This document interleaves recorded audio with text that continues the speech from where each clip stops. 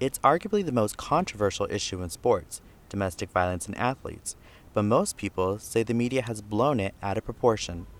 I still think they're great role models. Like Derek Jeter never really messed up, but they're always in the spotlight and everyone messes up, you know? Like everyone's videotaping everything, recording everything. It's unfortunate. It makes me view them in a way more negative light.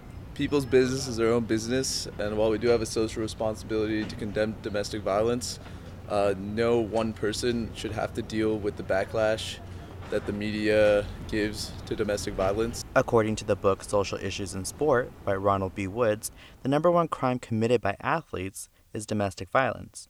But domestic violence isn't limited to a specific group, says USC professor of social work Tori Cox. I would never say that one ethnicity, race is more prone to than any other. It's throughout. I would not say that those who are living in poverty have higher instances than those who are living in wealth.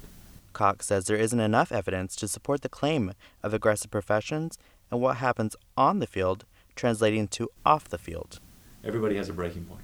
And so whatever profession you're in, there's stress everywhere. And sometimes those that blow up are the ones who don't get it out on a regular basis. New York Mets baseball catcher Anthony Recker says the public should keep an open mind. As far as myself and the guys that I know, in baseball, I don't see that. I don't see guys as being violent or aggressive. I can understand that, I guess, because we have to be, more so that way on the field, I feel like. But off the field, I don't think it translates. Along with the Mets, Recker has played with the Chicago Cubs and the Oakland A's.